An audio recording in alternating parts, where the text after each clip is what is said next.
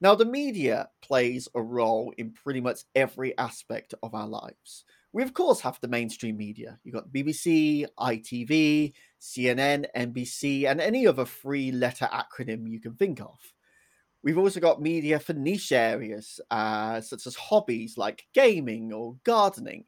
And there's even media for individual industries. But what about media for people who are not defined by an activity, but rather a state of being?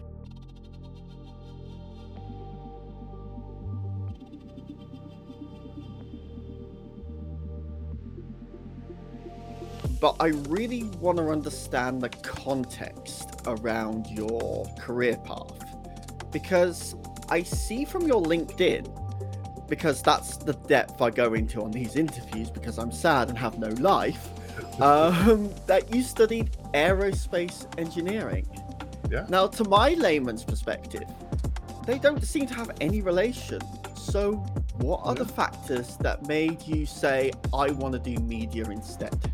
Actually, it's probably simpler than it appears. I got my degree in engineering, had a great job in R&D, research and development, and I could have done that until I retired. I could have done that for 40 years. But literally, what happened was that I was working in a lab with these guys that were much more advanced than I was. They all had their PhDs, and I just had a regular bachelor's degree. And I just thought, this is boring. Like, I'm going to do this for the rest of my life? You got to be kidding me. But being in the low man on the totem pole, I ended up kind of interfacing and working with some of the salespeople in this company, helping them with their clients coming in and so forth. And I realized I enjoyed that. I enjoyed talking about technology, but not necessarily working as much in the back of a lab, but actually talking to people about it. So I made that leap and I went into sales as an engineer. But then the internet came along and I started kind of playing around and realized that there was something to it and that I could create something. And I had a choice. Do I create something just for, this manufacturing world that I'm in engineering, or do I do something completely different? And I decided to go totally different. And, being an out gay man at the time, I was in a relationship and I said, let's start trying to find a way to bring together some of the various gay resources that are out there on the internet. This is before Google and before Yahoo. So I went gay. But was able to build a business because I was comfortable with technology and I loved going out and talking to people about it. And that's the shortest, quickest, that's been my whole career ever since. Paint a picture for me. What was the internet like back in 1995? Yeah. I sort of became cognizant of the internet sort of like mid 2000s, so I know that looked very different. So just describe 1995 for me. Well, it's hard. It's hard to put in a picture so that people would understand. It was a ghost town, and so just to get on the internet was tricky. But I decided to jump in with both feet. So I really dove in and researched this, figured out how to get online, and then you get a web browser, which you're thinking to yourself, what is a web browser at the time? And then you finally get yourself on this internet and you start figuring out the structure of it. And there's just a few little resources here and there, and it's mostly text.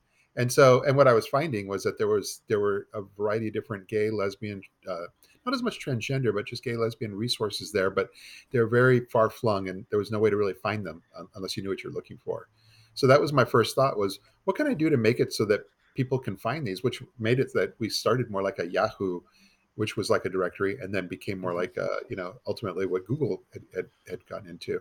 But at that time, it was years before those companies came about. So we were just sort of you're almost like bumping around in the dark, trying to figure out what might work. But we ended up creating kind of this website, this portal that made it so that people could find resources for our community, and it just grew from there. Oh, awesome. So, how has what was, because I've kind of got a vague idea, but I kind of want to just confirm from you. What was sort of like LGBTQ plus media? What was that landscape like when Yeah, you first started? it was entirely all print. There was a few like things like a radio show here and there, but primarily it was print. And print really dominated, whether it was national print here in the U.S. And a lot of regional, in the same way you had in the UK, where you had a variety of different regional publications. And print kind of varied. You would either have like larger newspaper style and more hard hitting news, or you would have kind of those pub rags or gay rags where you kind of saw what was going on in the bars and events, and they were more fun and festive little things. So that was it. And it really took a while for that to kind of migrate online. So companies were new companies were starting to try to recreate some of what was existing in the print world into the online world, and then a lot of the print folks said, "Hey, I want to, how dare they? I want to be there too." So you ended up with some of the print, but not all, kind of catching up and making themselves really relevant online as well. And you can even fast forward to today; some of them are still online, in print, online, and very strong on social media. So some have really evolved over these like almost 30 years in a very good way. Mhm. Yeah. So what's that evolution sort of look like kind of now? Because I almost can't imagine it. Yeah. Like when I'm thinking of media, like I am connected on Twitter all the time. I could reach, in theory, anyone within seconds. It's part of why we have connected. So can you expand more on how it's all evolved? When we look at it, it seems like it's just always been this way, but it was a very slow progression. And so, even we were doing a lot of retailing online as well through our website. That actually helped fund our growth, and that was before Amazon was doing anything more than just a few books. So all the opportunities were coming along. But once we went from retailing into the world of banner ads, and banner ads didn't kick in until like the early 2000s in a more business-like way. And so once banner advertising became more substantial, and then email campaigns, you ended up with more of a business model forming. And so the other media that were out there in print started to see, hey, I can make money out here in online as well. So they started where the easiest way to see it is they started where they would say, I'll sell you to a client, I'll sell you a half page ad in print, and then we'll give you the banner ads on our new website for free.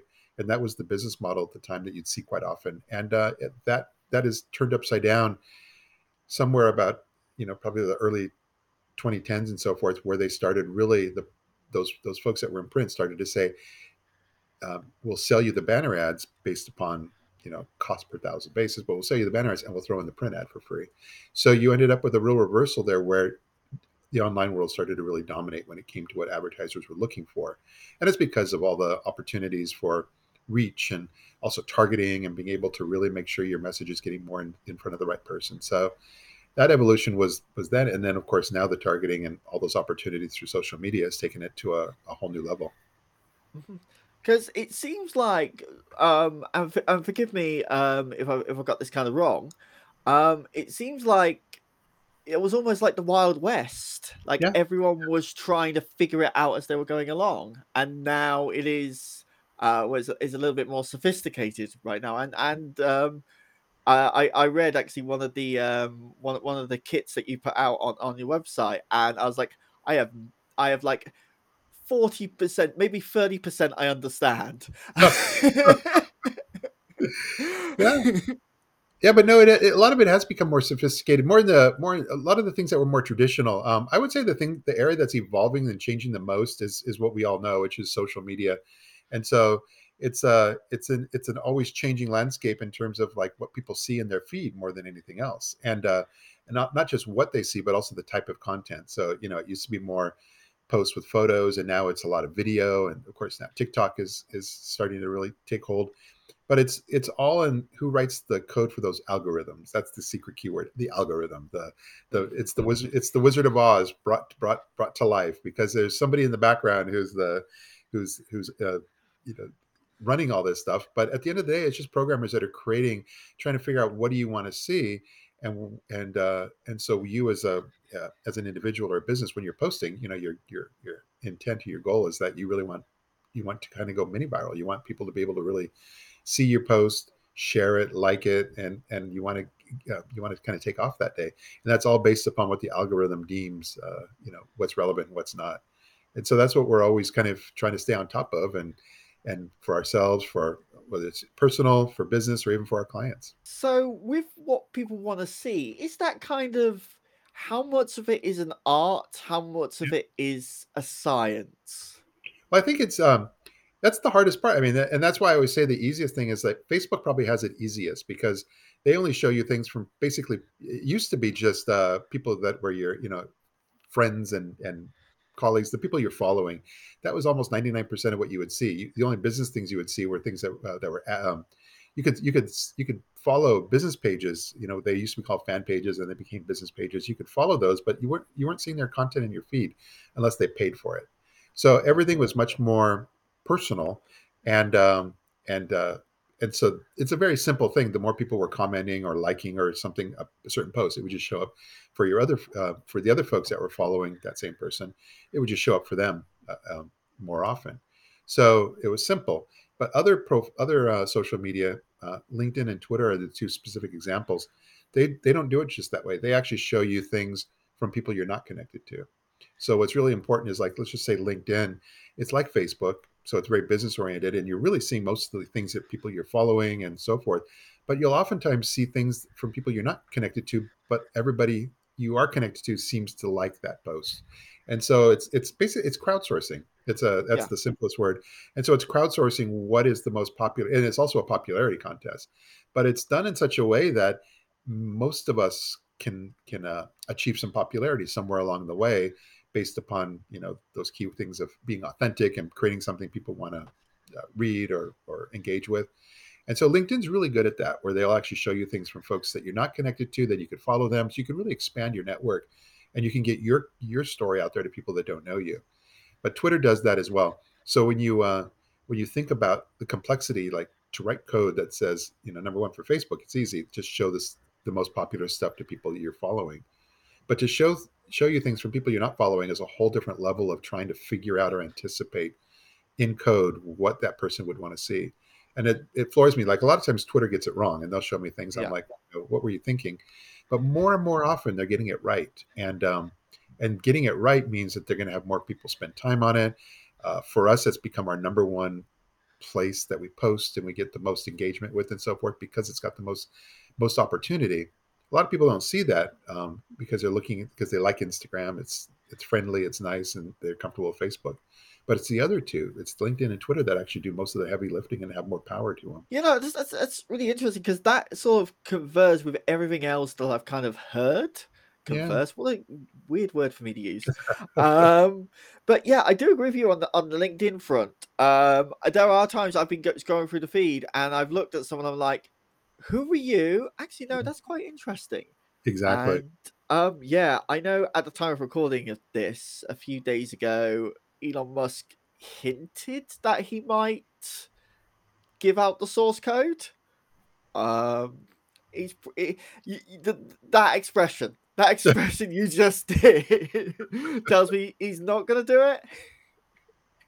Well, the code's always changing, so it doesn't really matter. I mean, um, I'm not a big fan of his at all, Yeah, but I will say that as far as the code that they have kind of played around with, and they have done a lot of changes on the Twitter code to decide what I'm going, what we're all going to see on that feed.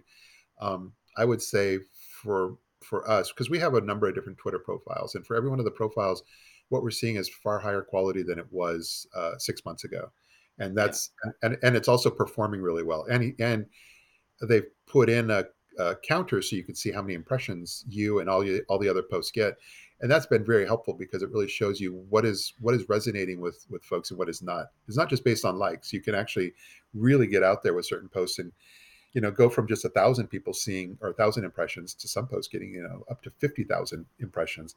And that's ultimately what we know that we're not getting that on every one of our posts, or we'd all be super famous, but we're getting that. yeah, If you can get that once in a while for your business without paying extra for advertising, you're doing quite well. yeah, yeah. And advertising is obviously something you care a lot about. And I'm gonna admit, like my only experience in advertising is making a listing on eBay. No. So introduce me now to kind of your part of the work, and walk me through the process of putting an advertisement campaign together. Well, I'll start with what we're talking about now, even though, in some ways what we're doing is I'm starting in the middle. But what I will say is that a lot of people in today's world, especially right now, 2023, you're seeing a lot of people that will be on Instagram with their own personal or business feed, and they will boost a post. And so people are advertising on Instagram more than anything else, because you can just you're on your phone, you could say, I want to spend $20. And what you're doing is, typically, in almost all cases, you're letting Instagram just kind of figure out who to show that ad to. And for the most part, it's going to try to show it more to the people that are following you, but it may Mhm. actually reach out to people that you don't know. So you're not really sure, but they do a pretty good job of being able to just sort of get your post out there very simply. But that's how Facebook started with it. It was called boosting a post. You post something on your business page on Facebook, and they would say you want to boost it. Boosting was, again, just like your personal feed. It was very linear. It means you're just going to show it to more of the people that are following you already. But that's good because you want that visibility. Yeah. But it's become a lot more advanced since then. And what its real advertising is today is if you're on Facebook, you don't just boost your post, you create an audience. And for example, you can create an audience and say, I want to reach LGBT travelers who have shown an interest in traveling to Manchester.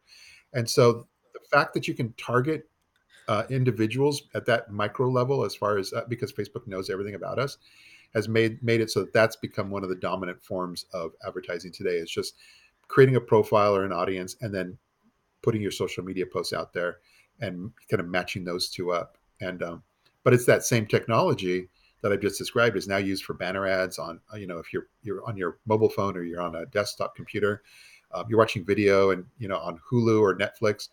All that technology is pretty much the same now, and it's just targeting using all these different data sets in order to just try to reach us. And so ultimately, advertising is just understanding how all those different platforms work and putting a message out there and trying to reach the right people. Mhm. See, that almost makes it sound like it's relatively simple, but it's probably a bit of a folly for me to say that. Yeah, no, it's simple. It's simple in some ways. That's actually been part of our. I'll admit, for our own business, I as things were evolving, let's just say targeting on Facebook, targeting on banner ads, and all that. I thought that that would be a great business for us to continue to grow and carve out more of a niche in the LGBT space.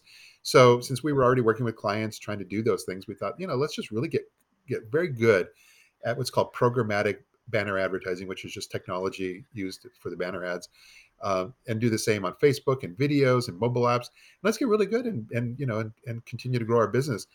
What it turns out is that it's so easy that all the ad agencies figured out how to do it in house, which makes sense, and they love being able to do it in house. That way, they don't have to work with third party companies to try to Yeah. make their things happen.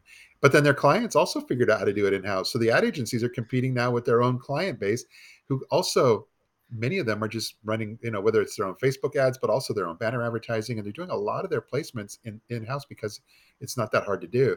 So it's been a work in progress for us to figure out where do we fit in the ecosystem here. I will say that we have figured it out over the last few years, but it's been an evolution, and it's been changing, and it's thrown us for a few loops based upon folks doing so much more than we thought they were going to do. Yeah. Yeah. I think something that also we kind of almost talked about there, we didn't quite get to it, is Yeah, content. yeah. Um, is there any kind of like sort of magic content that does work, or is it all down to just being right place, right time, and pressing boost at the right time? No, I would say I think the simplest way, because content is now from where we're sitting, it's the dominant form of advertising. Mhm. It's content is king, content is first, but it's really about understanding what I would say is where short form content and long form content comes into play.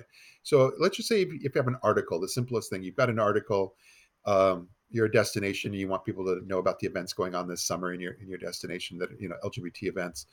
Um, so you put the article together, but how do you get that? How do you get awareness of that article out on social media? Well, you got to put it into small sound bites, and so part of the art, part of the science here is taking that content and then putting it into smaller sound bites and then pushing it out through Twitter and Facebook and so forth, because you've got to get people's attention really quickly because they're on their phone or Yeah. they're on their desktop and they're just scrolling along. And then when they're scrolling, you've got to get their attention and make them go, "Oh, that looks interesting. Let me click for more." So it's that idea of getting people excited in the short form, click for more, and that could be longer YouTube video and so forth. But if you think you're going to put a 45-minute YouTube video in front of somebody and have them on a feed going, "Oh, I'm going to stop what I'm doing and spend 45 minutes to watch this video," I would say you're probably mistaken. And and so you can see when I say that a little flippantly, there's a lot of mistakes people are making because they make these assumptions, but they're not really thinking it through. They're just like, I made a video. I want everybody to watch my video. That's the way it is. I know I'm sounding weird, but the world doesn't work that way. The world is Mm. they're in control. So you got to work within their parameters. And short form. Just get there. If it's video, have a quick little 15-30 second snippet that makes them go, oh, that looks interesting. Let me find out more. And Yeah. that's a big part of it. You know, now I think of it, that's how I found most of my favorite podcasts. Yeah. Yeah. Over here in the UK, I think the most popular podcast, aside from Joe Rogan, is Diary of a CEO, Mm, with Stephen Bartlett, and he does exactly what you described. yeah. A whole bunch of short form content that goes on the feeds. I think he does like 3 a week, Yeah. in terms of the social media content that he puts out. And yeah, and then he goes for like one super dramatic video for Yeah. every episode, which I absolutely love. So I'm going to come back to travel in a minute because I know travel's a big thing for you, Yeah. and I'll circle back to that. But something that I'm sort of kind of really interested in as well is inclusivity and representation. Yeah. Um, Obviously, it's gotten a lot better over the past 20 years, quite fortunately. So, what steps could someone who is advertising take to make sure that something isn't just tokenistic and stereotypical and is actually useful and helpful for Yeah. the LGBTQ plus community? Well, usually when it comes to diversity and inclusion in marketing and advertising, it's usually imagery or video. Mm, Um, and I will say that the more our world, as we were just describing, a lot of the world is going more towards all this content that's out there on social media. But a lot of that content, let's just say, for example, there's an event in Palm Springs, and there's all these people capturing photos and video. You as a destination, you can work with those all those users, all those people, and you can leverage their content and share it and repost it through your own network. Well, all of a sudden, you've eliminated a lot of those issues. You're not dealing with trying to find the right models that depict the right diversity that you want to put forward about your business or your destination. It's already out there, and it's being done in what's the most authentic way possible. It's real people. yeah, So, long story short, the more you're working with, and it doesn't have to just be user generated content, but that's where influencers come in, and a lot of these folks are out there, and they are capturing things that are very much in the real world, as opposed to kind of the scripted or uh, you know you're not casting for imagery in a photography session. And so the more you lean towards that direction, the more you become much more the way you know the way the rest of society is, which of course is, especially here in the U.S., extremely mixed. And so that's the easiest answer. But if you are creating content specifically that is more scripted, and you're going to create a higher end video, I will say that most organizations that are targeting the LGBT community have kind of diversity and inclusion really embedded in their DNA, and so they know that it also comes down to showing diversity, whether it's in the African American community, Asian, and so forth. And I would say a lot of them have gotten it quite right in that respect. I think the reason why I asked that question is something that I discovered at university, was the concept of the pink dollar. Yeah, You've sort of come across it, and as soon as I learnt what that concept was, every Pride Month, I saw everyone suddenly change to the pride flag, and then we get I think it was, I can't remember what month it is, that's how much attention I actually pay. We get to the next month, first of next month, and it's, everyone's back to their normal logos. So that's kind of where that question come from, but have you got any observations on that front? yeah, and I do have opinions that don't align as well with a lot of some of the things others will say. And what I mean by that is that, I remember a day when we felt lucky or happy if we had a Pride Day, and then all of a sudden it was Yeah, like Pride Weekend. Not to say that we should be less deserving, or I should be more appreciative of what we got. It's not that. It's just that the fact that a lot of the world has really dedicated an entire month to really celebrating the LGBT community. I think a big part of what we should look at is just, if you're going to select an organization and kind of dive in and see what are they doing year round, then it just becomes looking at what are they doing, whether internally through their own HR departments, and how do they treat their people that work for them, and what are they doing to kind of keep themselves relevant and out there and visible year round, without necessarily having to redecorate their entire front lobby all pride. yeah. Um, So, but I think it's amazing that banks and companies large and small will decorate their front windows, and Macy's in New York will decorate, and everything's Pride. So the fact that they do that for an entire month is actually a real win for us. I think we've done Yeah, an amazing job, because there's a lot of other communities out there that are deserving of attention, that also get other months of, whether it's Black History Month. There's things for Hispanics, for the Asian community, and all sorts of other niches in between. And so I think sometimes we have to take a step back and remind ourselves, we're sharing the world with all those folks, and I think we should embrace them as well, and be very happy that we are really, June is our month. But if we yeah. want to really get into it, just make sure that we're seeing that dedication year round, and just know what we're looking for when we ask for it. Mhm. Yeah, it's interesting because last season, a mutual connection of ours, Mr. Slade, Yeah, we had it kind of had fairly similar opinions yeah, yeah, um, in comparison. So I'll mention a little bit more about our mutual connection and then the show where I found Mr. Slade, then found you, and I'll yeah, mention that in a minute. But I know you absolutely love traveling, and we are two very different people when it comes to this. yeah, I am business and personal are two separate things. For you, you got travel, business, and personal all together. So we were talking about this before we hit record.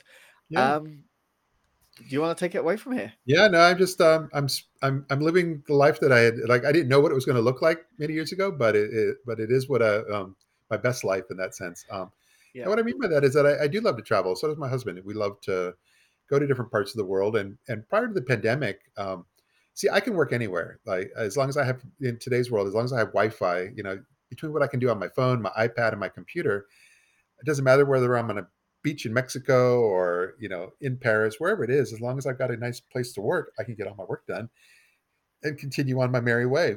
But my husband couldn't do it because he lives in the corporate world, and so the yeah, opportunities to be away for that long weren't there. But the pandemic changed that, and now so many companies are working remotely, and make that now a permanent part of their own DNA in their company.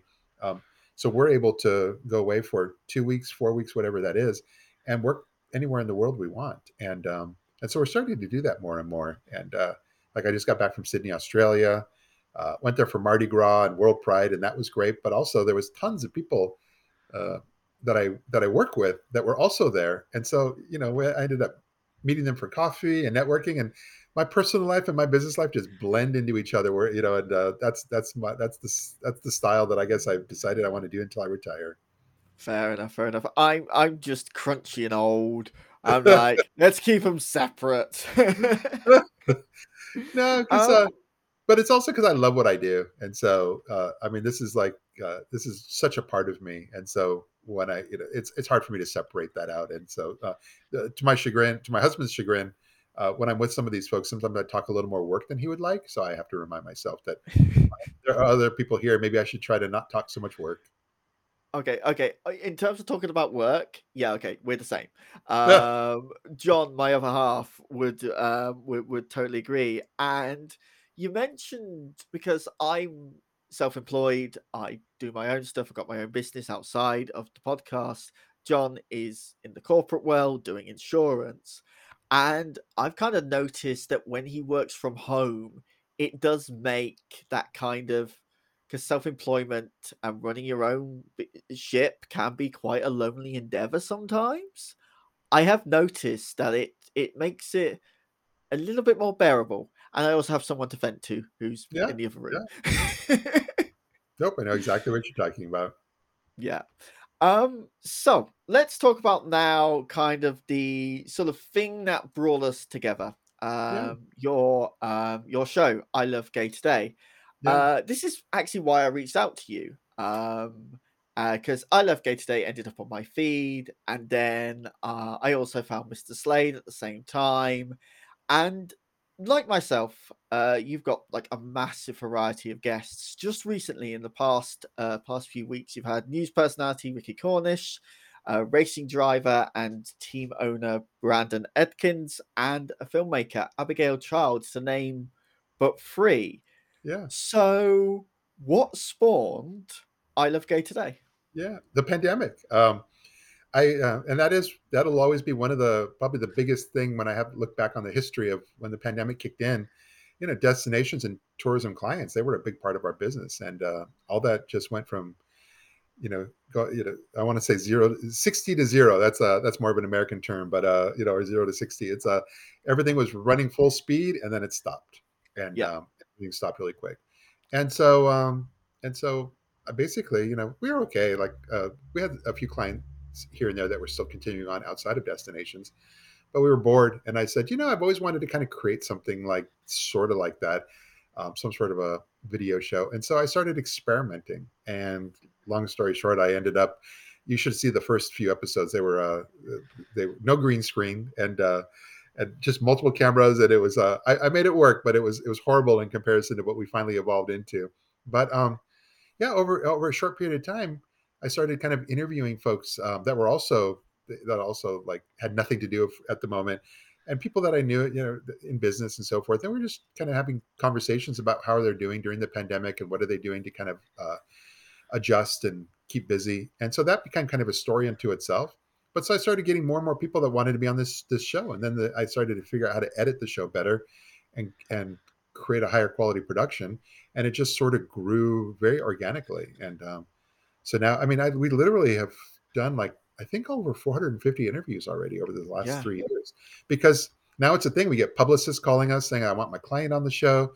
But I have a lot of folks. My favorite ones are the ones that I actually meet and reach out to through yeah. my own connections, primarily Twitter and LinkedIn, those two, Mm. because we're already aligned in some ways when it just comes to kind of this messaging and getting the word out. And I end up having these folks on. Then we post the show on Twitter, LinkedIn, as well as Facebook and others. And some of them just really get out there. And what I'm trying to do is really allow it so that the folks that we're interviewing have a chance to kind of shine. And we keep it short, within about 10 minutes or so.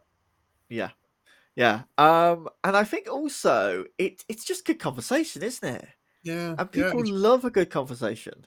Well, it gives them an opportunity to meet someone new through my eyes, and like I said, I try to minimize my interactions and just kind of shepherd the conversation along for the other person, and so it allows people that are following us on all of our social media networks to just kind of get to meet someone.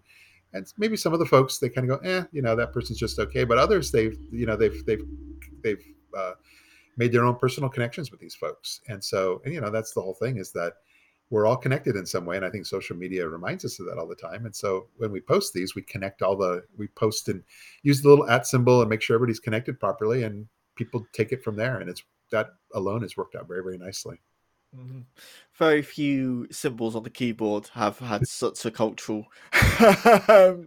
significance. So I'm also interested to kind of compare notes because Yeah. we're both doing interviews with slightly different formats, but still part of the sort of like same space. How do you sort of decide which guests to invite? What does your process look like? Yeah. If it's, there's multiple inputs, let's just say, of who gets it. Sometimes they're just people that are good at being noisy and saying, "Hey, look at me, look at me. I really, really want to be on," and usually I'll probably say yes and get them on. You never know what's going to happen. The process, though, and the variety. I'll backtrack a step. The variety of different types of guests we have is based upon the fact that the whole "I Love Gay" thing. Before we did "I Love Gay Today" as this video show that you had found, um, had been existing for a few years already on Twitter as this network of different profiles. So we'll have like "I Love Gay Music," "I Love Gay Movies," and let's also regional "I Love Gay LA," "I Love Gay New York." So we have all these profiles, but they speak specifically only to their niche. And so they Yeah, only follow and engage and post only for New York or movies or theater, whatever it may be. Um, so what I will end up getting is that through, like, let's just say "I Love Gay Theater," I will be interacting in general with someone who's got maybe something really great going on, and they're posting a lot, and they're getting good mileage for their posts, and we're already engaged with each other. So it's very easy to just say, "Hey, I would love to talk, have you tell your story on our show." Well, they probably already know about the show now at this point, and the fact that we're aligned because we're playing the same sandbox, and we're doing a lot yeah. of the same things on social media, means that they see the win right away, and it's a win for us as well, because their folks are going to see our show, and then some of them may start following us and paying attention to us as well. So it becomes this real win-win. when you're finding folks, for us again, primarily through Twitter. And so, but since we have such a wide variety of different niches that we're meeting these people through, so we end up kind of in some ways creating the show just for that one Twitter profile. Yeah. But since we're sharing it on all the rest of our social media, I only put a few on LinkedIn, only the ones on LinkedIn that are more business oriented, and those are more the ones you would see. Um, but when I put those on there, then people are kind of introduced to a wider variety of folks that they may have never even thought of or contemplated because they weren't really paying attention to that niche. Mhm. Yeah. No, I just realized I do something kind of similar as well, because like I've got the little circles that I quite like Yeah, that I go around, and I will reach out to people who are just, as the name of the podcast suggests, are interesting people, yeah, yeah, or at least interesting to me. And then in terms of content as well, I kind of do the same. I save LinkedIn for the business stuff. yeah, So if there's yeah, anything that's remotely business, this one's going to go up on LinkedIn. If anything remotely business, it goes there. And then I noticed TikTok and Twitter and Instagram tends to yeah. be everything else. But it's also good to we're now if somebody is strong on Instagram and or TikTok, we'll re-edit the video because normally the videos come out this way, especially Yeah, for because we put it on YouTube. YouTube's a great place just to host the video, and then we'll share it on all the LinkedIn and all that. It looks good this way. But if you want to excel on Instagram and also Facebook Reels and in TikTok, you got to make it this way. So yeah, we'll re-edit now. So I will tell anybody that's looking at this, it's worth the time to re-edit one as a vertical because, and then post it, and we'll post it as a reel. We'll do shorter clips of that sometimes, but you get the exposure on those because especially Instagram and Facebook are trying hard to compete with TikTok, so they're really pushing reels, and so you'll just end up with a lot more exposure than you would have gotten if you had just kept the video as just a regular um, uh, horizontal video in any of those platforms. yeah. Just to think, Facebook used to be the market leader, and now they're just copying Yeah. TikTok. Hashtag sad. Yeah, that's like very sad. Back to I Love Gay today. Prepping for your interviews. Yeah. What does that look like? Are you in depth and looking at every single thing they've done? Do you just kind of follow the vibes? Are you somewhere in the middle? What would your prep look like? Well, the most important thing is knowing that the interviews are going to be 10 to 15 minutes max. And really, I don't like to go over 15 minutes. Yeah, But it's not, the only reason is because I believe that um, we're living in a world of more shorter attention spans. But that's not necessarily a bad thing. You know, a lot of younger people, it's not that they're just consuming content in shorter form, but you can get a wide variety of different inputs and viewpoints and all sorts of things when you're looking at the world that way. So I try to create these to kind of fit into that so that knowing that if I was focusing on a 30-minute interview, I don't think people would really see. There could be real gems in the middle of that interview that people may never ever see. So the yeah, shorter, the more opportunity there is for people to see those gems. So what that means is that now um, the interview itself, it's not necessarily going to be superficial and lighthearted, but what we'll be doing is focusing a little more narrowly on like a specific activity or something somebody is doing at that time. So what we try to a lot of times if it's I see somebody with a movie release, a book release, whatever that is, that's easy because then we can really talk about just that. But sometimes if somebody's out there in the community and folks don't know, we could talk about some of the highlights about what they're doing and still get that nicely within 10 minutes. But the research involved is just simply, I actually do research before every single interview, but I just dive in and I yeah, primarily look at all their social media. I look at their social media and I want to know what are they talking about? What seems to be important to them, not from on their website, because their website can be more static. What are they yeah, talking about? What seems to be exciting for them? Where are their passions? And who engages with them? And you start to kind of develop a picture of who that person is based on all their social. Google search will kind of round out some of the edges with other articles that are interviews that have been written about those people. So I pull all that together, and then I'll just take these little notes, and I'll keep the little notes as a little window above the Zoom window. And so then that way, in case I space out and forget something, I always have all my little notes so that I can always sort of look back up to that as the conversation's going and keep the conversation going. yeah, Which isn't too hard when it's short. So 9 times out of 10, that works very smoothly. The only time it doesn't work is if sometimes you just have a harder time keeping a conversation going with someone for a yeah. variety of reasons. And if it's not the perfect fit, then it's a little bit more of a struggle. And so you're kind of looking at the notes and trying to keep things going. And it doesn't happen very often, but when it does, it it's just something to take into account. So the research has helped kind of smooth that out as well. Yeah. And like I think also when I'm doing the research and going through the social media as well, like I will come up with questions as I'm just looking at individual posts and think, "Oh, why are you doing that thing now?" Or Yeah, "How did you come around to make this other thing?" and so on and so forth. And to circle back to something that you mentioned there very briefly as well, you talked about little nuggets in these yeah, 45 minute interviews. yeah, Um, and goodness knows, I've done 2 hour interviews as well. And something that I'm starting to come around to the idea of, and it's taking a little bit of cognitive effort on my part, is giving those nuggets away as short little snippets, yeah, yeah. um, and then bringing people in. And like you said before, that's kind of um, that's proven really, really effective. So thank you for the free business advice. No, I've been I'll get your invoice in the morning, I imagine. I will tell you, I've been experimenting with nuggets, even in my 10 to 15 minute ones. I've been experimenting. The only feedback I'll give you, it's a lot of work. Yeah, It's a lot more work than it is just kind of the way I've been doing it. And because when you do all those little nuggets, you got to give it a little more thought to like pulling out, 1 minute, 2 minute clips, and putting them out there. And then all the repostings are just, it's just, um, at the end of the day, the amount of work we put into creating the show and posting it is minimal. As far as people think, it would be a lot more time than we have to put in, but it's worth it. The amount of time we put in, it's yeah, worth it, and so forth. But yeah, if we start doing a lot of the nuggets, it becomes a little more challenging to figure out. By the time you're posting a nugget, you're already onto like another 2 or 3 shows, and you're like, oh, wait a second, which show am I focusing on right now? yeah, yeah. I'm trying to be better at it. Yeah, I'm yeah, trying to yeah, do it as I edit, but yeah, there we go. So I have a little tradition how I like to end my episodes, but before I do, yeah, where can people find your company? Where can people find you online if they yeah. wanted to reach out to you? Yeah, through I'd say the easiest thing on any social media profile, my personal is Matt Scal, Mattskal. So I use that universally on everything. And for the business, it's Pink Media LGBT. So the website is pinkmedia.lgbt, but all the social media is just that Pink Media LGBT. And so we've unified all that, so it's real easy for folks to find us on any platform using one of those two.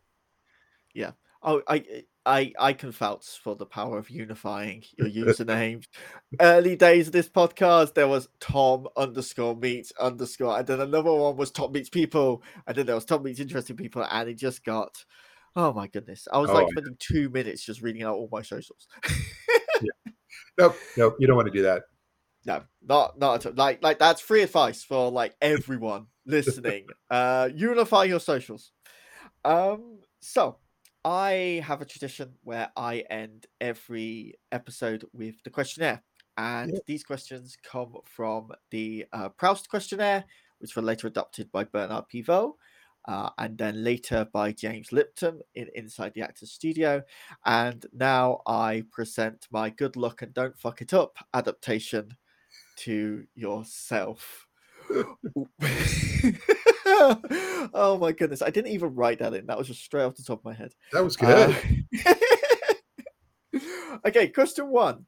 What is your favorite word? Word. Indeed, because my husband used to say it a lot when I first met him, and I found it as a great way to remind him of the early days of our relationship when I just look at him and say, "Indeed." Indeed, indeed. And Teal'c as well from Stargate. Said it all the time as well. Like grew up on that stuff. Absolutely grew up on that stuff. What is your least favorite word? um, I would say it's all those heavy tech PR words like robust, state of the art, and paradigm shift. Every time, all those things are. Oh, I think my number one most worst word is. I'll surprise you. I'll surprise anybody watching this. It's the word authentic, because it's overused. I think everybody says, "Oh, you have to show your authentic, true self, authentic this and that." But in the world of marketing and advertising, they're kind of alluding to the fact that so much of things have been kind of fake so long that they're trying to make it more real, and they're saying that the more the advertising should be more authentic in that sense. And it's just it's constantly reminding us of a world uh, that maybe was more fake than what we'd like to admit. Yeah. Yeah. What engages you? Yeah, just primarily people, and people that have new ideas, new concepts, new and folks that that are just open minded to being able to listen and learn, which is, of course, in today's world is harder and harder to find. Yeah. Yeah. Totally. What disengages you? Yeah. Anybody who's I have certain things like if you're I don't like bullies. I don't like people that are manipulative or too pushy, and then also like try to that word gaslighting nowadays, which also is probably a bit overused, but all that kind of rolls into one type, a type of person that I often just simply disengage from really quickly. Mhm. Yeah. Fair enough. What sound or noise do you love? What sound or noise? Yeah. What sound or noise do you Oh, love? oh, birds chirping in the morning. Yeah. Unless you're an insomniac and they remind you you still haven't slept. I'm a morning I'm doing person, this. so I love it. I'm night owl. Night owl. I'm doing this interview on 2 hours sleep, Ugh, and it is in UK time. It's close to 8 o'clock in the evening. yeah. So, Ugh. if you're watching this on YouTube, you will have seen me just chugging this cup of coffee. Uh, what sound or noise do you hate? Oh, I almost want to just say it's anything that's kind of like a fingernails on the chalkboard. That's the Yeah, first thing that comes to mind. yeah, just great. Ugh. Question 7 is everyone's favorite, and mine too. What is your favorite curse word? Oh. I don't use it as much, but it's still my favorite. Is the UK bloody hell? I love the way that sounds. Yeah, yeah, it's so versatile, and like it can be so serious or Yeah, like not. Like yeah. that's the beautiful thing about swear words; they're really versatile. What profession, other than your own, would you like to attempt? Oh, I actually think I would have made a good lawyer if I'd Mhm. started all the way at the beginning. Um, again, what I've discovered about myself since then, as far as love of storytelling and and public speaking and all those, and nowadays I'm like, if I'd gone down that path, I probably would have enjoyed that as well. Yeah, yeah. What profession would you not like to do? Oh, anything that was probably mundane. And I mean, I got bored working as an engineer in an R&D lab. So can you imagine if I was like a factory worker doing the same thing day in and day out? And yeah, Yeah, that would have driven me completely nuts. yeah, no, totally, totally. The final question: if you could say only one statement to any one person, Hmm. what would that statement be, and who would that person be? The who would be quite a number of people that I've been interacted with over the years that have asked for advice as far as what they should do for, like, because they see that I've created this, made that leap from the business world into or corporate world into my own entrepreneurial dreams. And I would just say follow your heart, because they're always Yeah. trying to figure out whether they should pursue something. And I often think that your gut feel and your heart give you the answer, and you just have to listen to it. Mhm. Yeah. Brilliant. I think that's a great note to end this episode on. Matt, remind us, where can I find you online? Yeah, pinkmedia.lgbt and or just Pink Media LGBT on social media. And don't forget to check out our show on all of the social medias as well. We got Twitter at Tom Meets People, Instagram, same username, TikTok, same username. YouTube, though, deviates a little bit. But we've got ourselves a handle. It's at Tom Meets Interesting People. And if you're listening to this in a regular podcast player, absolutely adore Good Pods. Make sure you give us a rating on that. We now have a Patreon up and ready to go. And in that, you get ad-free episodes. I will shout your name out in the episode as well. I won't do it at full volume though. And starting this season as well, you will get the episodes early, which I think is a really cool little perk. Like before anyone else, you get to watch it. Like that is just so cool. Matt, thank you so much for your time and taking the time to speak with me today. Absolutely. Thanks for having me. I've enjoyed it. Yay! People actually enjoy my company, which is there we go.